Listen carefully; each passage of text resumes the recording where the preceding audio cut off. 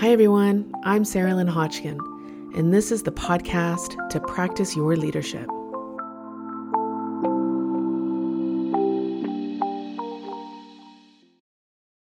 I have gratitude for strangers lately.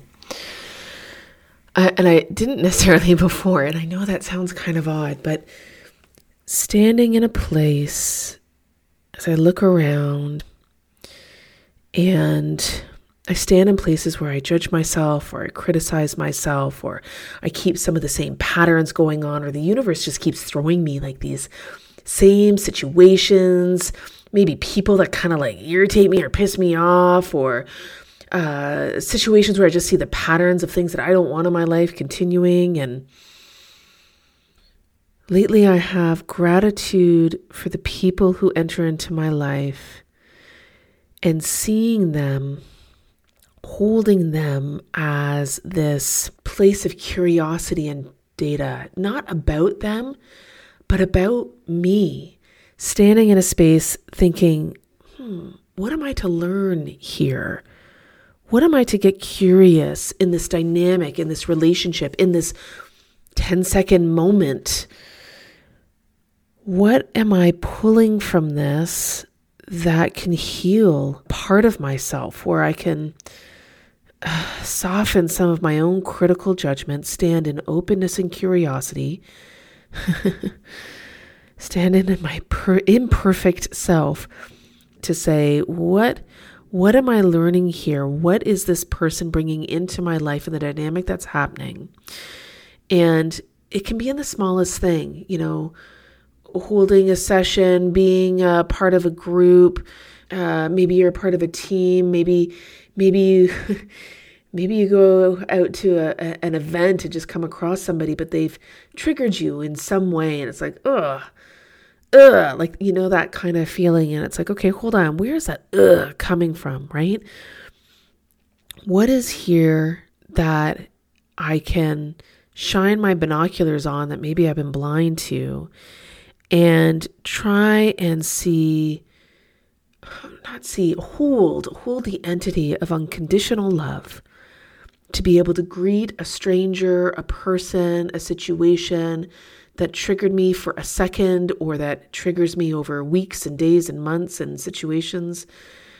What is being offered to me here? What is it, or how are they, or how is it trying to help free me, heal me from some things that just no longer serve me, some stories, some energy, some patterns of my behavior that are just like, that's not helpful anymore. Emotions, I find, are held for me in some of the same way. It's not just looking at the person. It's not just looking at the situation. Sometimes it's being in a moment and seeing the emotion that comes up and saying, what is here for me? Why am I feeling aversion in this moment, jealousy, anger, love, joy, curiosity? Bring out your emotion wheel again.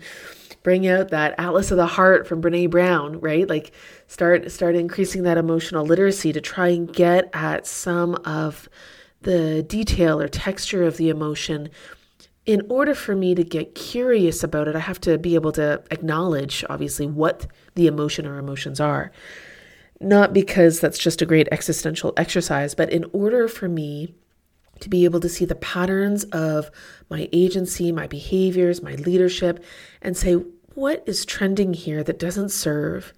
What is happening here that keeps smacking me in the face like a cold fish and says, hey, there's something here for you to learn. Can you listen up for a second? And people, situations, strangers, emotions, these are all places that I can tap into if I stand in a place of awareness to say, God, this keeps pissing me off. Why is that? And even being able to stand in a place, I'm not there yet all, but trying to stand in a place of seeing that driver cut me off on the road, or, that person in the grocery store who's just, they're like nails on a chalkboard, or whatever it might be. It's like, okay, what's being offered here to me? Or that person who comes into your life for 10 minutes and just awakens your thoughts or your anger or your aversion or your whatever emotion, but it opens you in some way that is not necessarily comfortable. And being able to say, wow, I appreciate this moment because there's something for me to pick up, get curious about, and be on the path of letting something else go. Now, as I'm talking about this, this happens in moments, not over, 10 minutes, or maybe it can actually. I'm going to retract that actually. Like sometimes it happens in just mere moments, and it doesn't have to always consume you, the curiosity and the process and the practice, but it is a place of staying in a practice where that openness to see what's coming in your life, what the patterns and trends are, and what you can learn from it versus just always, in my case, just getting pissed off at that person who just cut me off, but instead saying, what is here? Oh, maybe I should slow down because I'm feeling my heart rate going. I'm really anxious. I'm trying to enter in to this next space of facilitating this thing and I'm nervous about it. And so you know what? You cut me off has just helped me acknowledge I'm just going to stay in the slow lane for a moment and catch my breath. Like it can be in a moment like that, but it can also be when you're sitting on a team and saying, hey, this person, whenever I come into a team meeting with them, God, I just don't want to even hear them anymore. What am I learning here? Why are they in my life right now? And not engaging in that conversation with them like it's your work to do around curiosity and not judging them or yourself, but being able to soften that critical judge, to be able to come into ourselves, into the imperfections and the beauty that we have, hold off the judge and the critical self, and come into, from a place of almost unconditional love, right? What am I learning and healing here? And how can I stay present as I look at this situation, this person, this stranger, in a place of gratitude for the offering? As uncomfortable as it may be, what is the gratitude here that I can have to say, thanks for that. I'm going to now hold that. Gratitude comes in so many forms, and we can have our gratitude practices around writing down what you are grateful for, like as simple as that, on a daily basis, one word. Some people have cards that they pull to inspire that conversation with themselves, or journal, or whatever your practice is. Some people say prayer around the dining room table with their family, and so on. Everybody has their own place.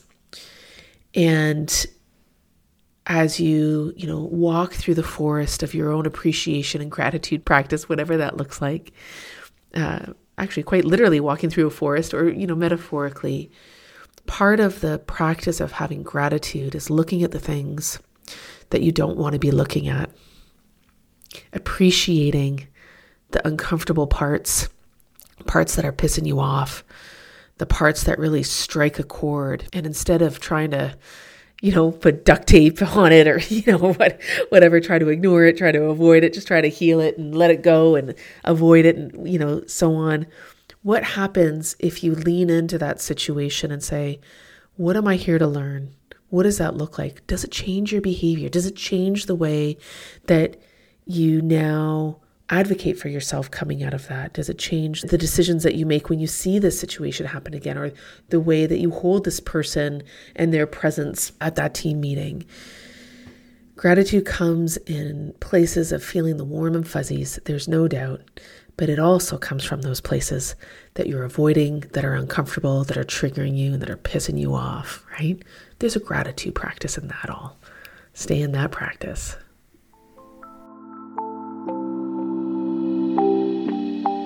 Thanks all. I'm Sarah Lynn. You can find me at hulanleadership.org. I walk alongside you as you practice your leadership.